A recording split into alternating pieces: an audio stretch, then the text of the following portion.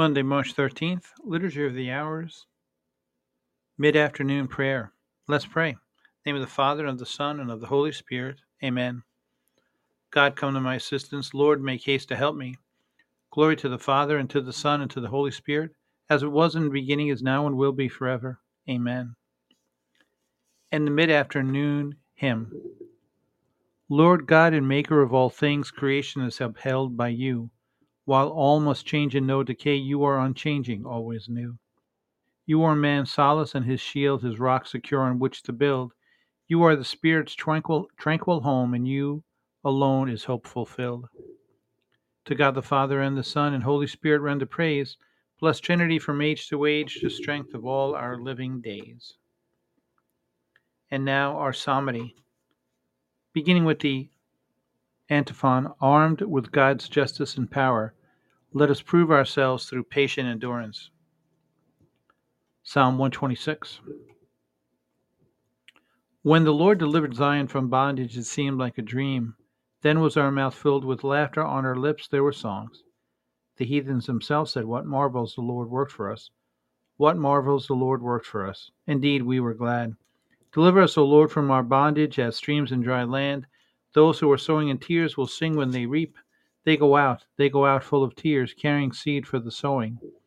They come back full of song, carrying their sheaves. Glory to the Father, and to the Son, and to the Holy Spirit, as it was in the beginning, is now, and will be forever. Amen. Psalm 127. If the Lord does not build the house, in vain do its builders labor. If the Lord does not watch over the city, in vain does the watchman keep vigil. In vain is your earlier rising, your going later to rest. You who toil for the bread you eat, when he pours gifts on his beloved while they slumber. Truly sons are a gift from the Lord, a blessing, the fruit of the womb. Indeed, the sons of youth are like arrows in the hand of a warrior. Oh, the happiness of the man who has filled his quiver with these arrows. He will have no cause for shame when he disputes with his foes in the gateway. Glory to the Father, and to the Son, and to the Holy Spirit, as it was in the beginning, is now, and will be forever. Amen. Psalm 128. Oh, blessed are those who fear the Lord and walk in his ways. By the labor of your hands you shall eat. You will be happy and prosper, your wife like a fruitful vine in the heart of your house, your children like shoots of the olive around your table. Indeed, thus shall be blessed the man who fears the Lord. May the Lord bless you from Zion all the days of your life. May you see your children's children in a happy Jerusalem. On Israel, peace. Glory to the Father, and to the Son, and to the Holy Spirit, as it was in the beginning, is now, and will be forever. Amen. And repeating the antiphon, armed with God's justice and power, let us prove ourselves through patient endurance. And a reading for this mid-afternoon Monday is from Isaiah chapter 58, verse 7. Share your bread with the hungry, shelter the oppressed and the homeless. Clothe the naked when you see them, and do not turn your back on your own.